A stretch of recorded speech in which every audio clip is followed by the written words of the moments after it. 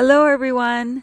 I hope you're doing well, and I hope you had a great weekend and were able to connect in some way with family and friends.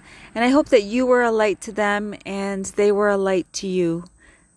My name is Kathy, and I want to welcome you to my podcast called Sharing Seeds of Light, where I share God's Word and some of my story with you. It's my hope that God's Word will bring freedom into your life so that you experience the love, joy, peace, and hope that He offers. This week's episode is called Trusting God. And before I begin, I want to take a moment to pray for you.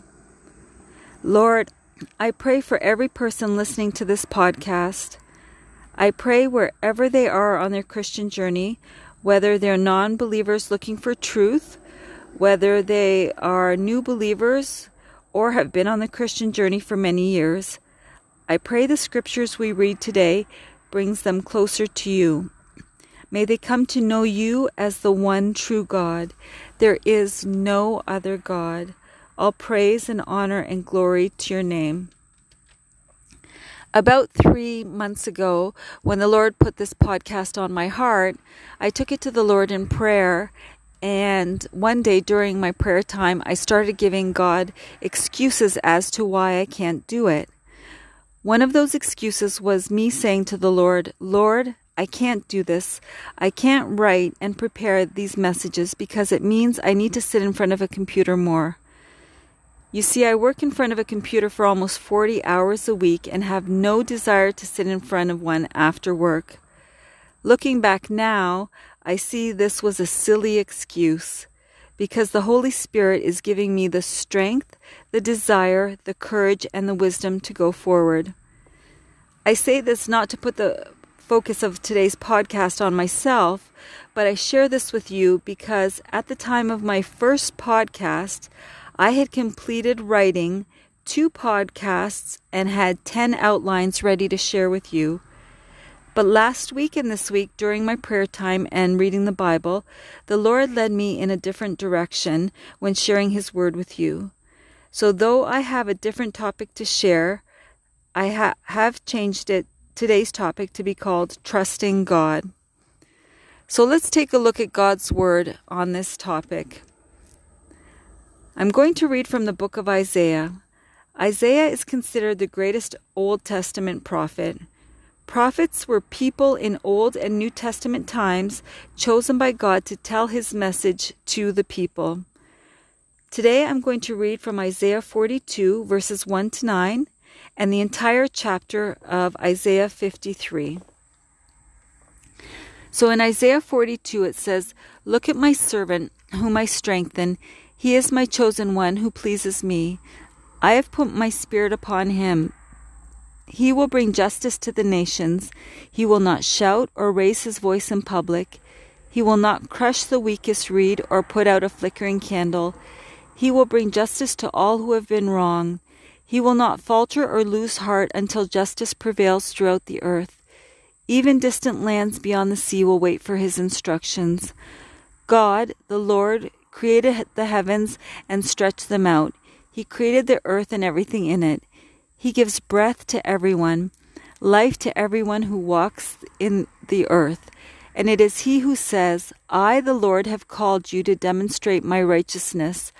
I will take you by the hand and guard you, and I will give you to my people Israel as a symbol of my covenant with them. And you will be a light to guide the nations. You will open the eyes of the blind. You will free the captives from prison, releasing those who sit in dark dungeons. I am the Lord, that is my servant. I will not give my glory to anyone else, nor share my praise with carved idols. Everything I prophesied has come true, and now I will prophesy again. I will tell you the future before it happens." And in Isaiah 53, it says,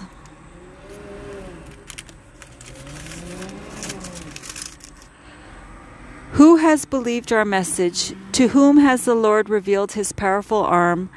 My servant grew up in the Lord's presence like a tender green shoot, like a root in dry ground. There was nothing beautiful or majestic about his appearance, nothing to attract us to him. He was despised and rejected, a man of sorrows, acquainted with deepest grief. We turned our backs on him and looked the other way. He was despised, and we did not care. Yet it was our weaknesses he carried, it was our sorrows that weighed him down. And we thought his troubles were a punishment from God, a punishment for his own sins. But he was pierced for our rebellion, crushed for our sins. He was beaten so we could be whole. He was whipped so we could be healed. All of us, like sheep, have strayed away. We have left God's path to follow our own. Yet the Lord laid on him the sins of us all. He was oppressed and treated harshly, yet he never said a word. He was led like a lamb to the slaughter, and as a sheep silent before the shears. He did not open his mouth. Unjustly condemned, he was led away.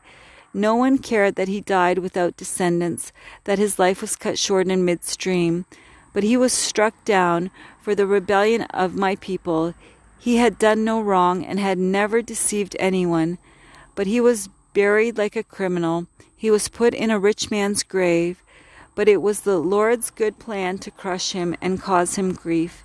Yet when his life is made an offering for sin, he will have many descendants.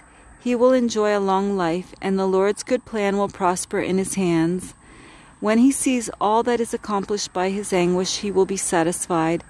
And because of his experience, my righteous servant will make it possible for many to be counted righteous, for he will bear all their sins. I will give him the honors of victorious soldier. Because he exposed himself to death, he was counted among the rebels. He bore the sins of many and interceded for the rebels. Amen. As you may know, these scriptures are talking about Jesus Christ, the Messiah, the one we need to put our hope in, the one we need to put our trust in. Friends, I know that there are many things in this world we all have put our trust in other than Jesus. Our money, fame, success, our job titles, even our spouses or our children. We believe that these things and people are what is going to bring love, peace, and joy into our lives. But the only one who can do that is Jesus Christ. He is the one who gives us hope when we are broken and burned out. He is the one who gently and lovingly picks us up. He is the one who is with us always and forever.